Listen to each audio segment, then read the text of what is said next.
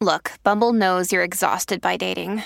All the must not take yourself too seriously and 6'1" since that matters. And what do I even say other than hey? Well, that's why they're introducing an all-new Bumble with exciting features to make compatibility easier, starting the chat better, and dating safer. They've changed, so you don't have to.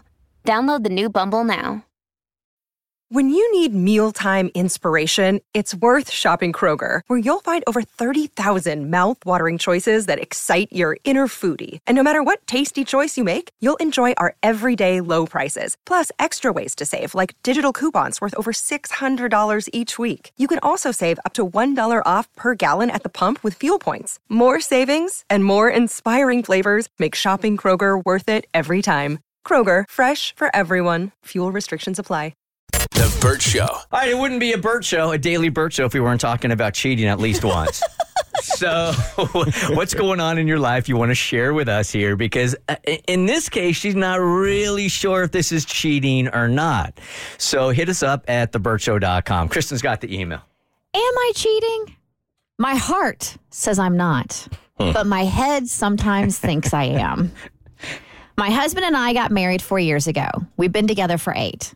A couple of months ago, I went out with some girlfriends. They were all getting hit on. Not once did anyone approach me. Of course, that's fine because I'm a happily married woman. But you can't help but have your feelings a little hurt when all your friends are getting attention except you. I ended up talking to the bartender a majority of the night. When I checked my Facebook page the next day, I saw I had a message from him. For the last few months, we've been having conversations. Not of a sexual nature, but we have shared intimate and personal details about each other's lives. He's really easy to talk to. We've never exchanged photos or said anything I would consider inappropriate. I know my husband looks at sexy pictures of women on social media. He also has friends who are women. People can have friends of the opposite sex, right? Should I be concerned that this bartender tracked me down on Facebook? We did have a really nice conversation at the bar, and it's been even nicer to continue it on Facebook. Again, in my heart, I don't feel like I'm doing anything wrong. But the longer this continues, the more my head starts to wonder if what I'm doing is out of line. Okay, you know how I keep saying that when people get caught, when they get cheating, they're like, oh, I just made a mistake. And I always say, no, what you did was you made a series of really bad choices, right?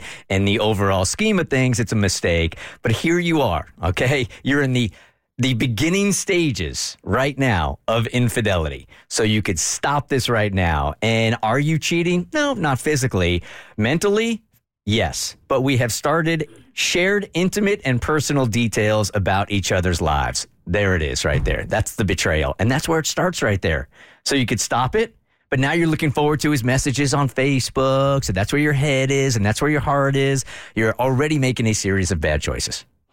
I think it can be considered cheating, and it's not necessarily for what she's doing, but I always get hit up for this. But I personally believe anything that you do in a relationship that you are hiding from your significant other out of fear that they will retaliate or leave you is cheating. And if you didn't feel like you were doing anything wrong, you'd be able to tell them. But you're not telling them for a reason. So for that reason, I would consider it cheating. Yeah, there's no scenario where this ends well. And I only say that because this specifically started in a moment where you were feeling insecure about your attractiveness. So this entire relationship is built on the foundation of you needing some kind of void filled. And this guy is basically filling that for you with all this attention. I feel like this is a little shady. I think you need to nip it in the bud because if you keep going down this road, you know exactly where this is going to lead to. Yeah, an affair has to have a starting place. Yeah. Right? And this is it. Here's the litmus test I would do, because I do think that women and men can be friends, and I do think you can make friends with the opposite sex when you're in a relationship. That's my personal opinion, but... if one of them is ugly. No, even if both are attractive and you know your boundaries and you're secure in your marriage. Oh, no. Well, some people have the ability. But here's my thing. Here's the litmus test. If this were a female bartender and you're not attracted to women, like you're straight...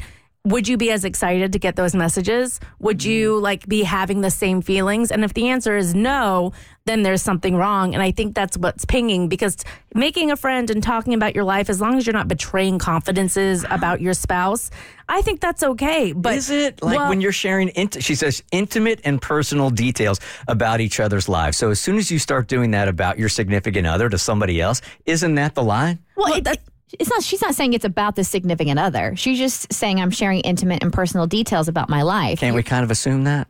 If you want to, but that's assuming. Okay. Well, and that's what I'm saying. I think that is like betrayal of sorts. Like, you wouldn't meet a new girlfriend and immediately like gush about all the problems you and your husband are having. So if you wouldn't do this with a new female friend or whatever sex you're not attracted to, a new friend of that sex, then you're doing something off, you know? And I think it's not too late to course correct, but you really got to check yourself. And if you're using this dude to fill the void, like Abby said, then you need to work on your marriage and make your husband fill the void. I do think you are absolutely well within your right to have deep and meaningful conversations with other people besides your significant other, right?